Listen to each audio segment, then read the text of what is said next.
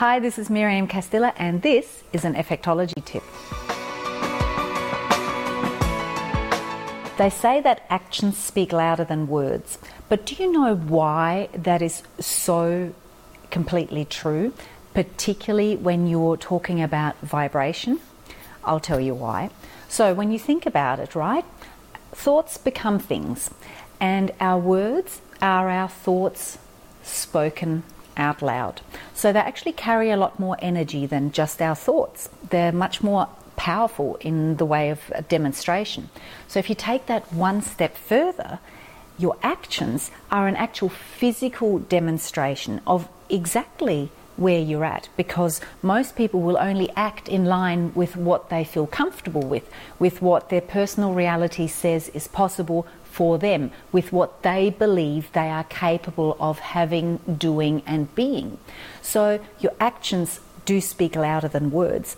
And here's the problem. A lot of people will, think positive, try to be positive, get their vibe high, recite affirmations, make vision boards, books, all that sort of thing. And all of that is important and I teach it.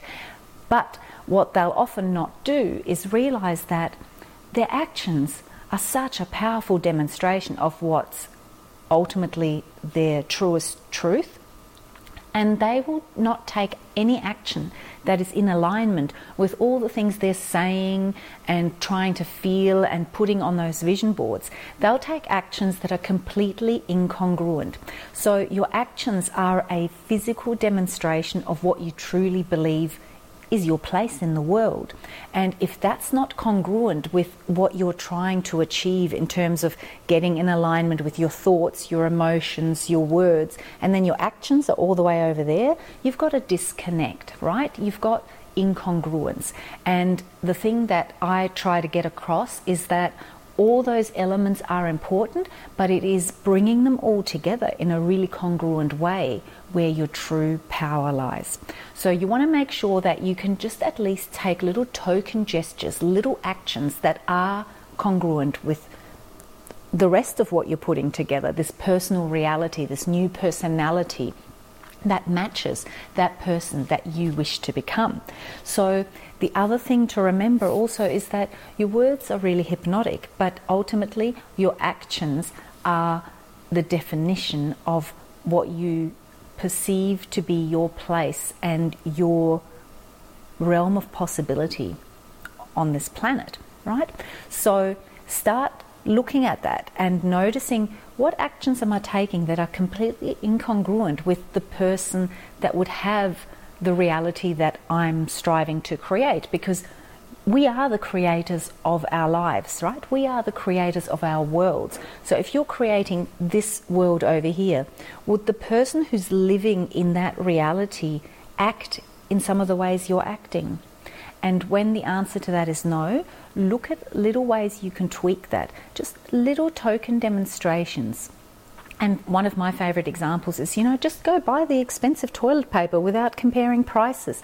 Just a little thing like that will actually cause a pattern interrupt in your nervous system and break those old patterns. So that's a really, really important one that a lot of people never ever talk about. And it's important that you really understand that.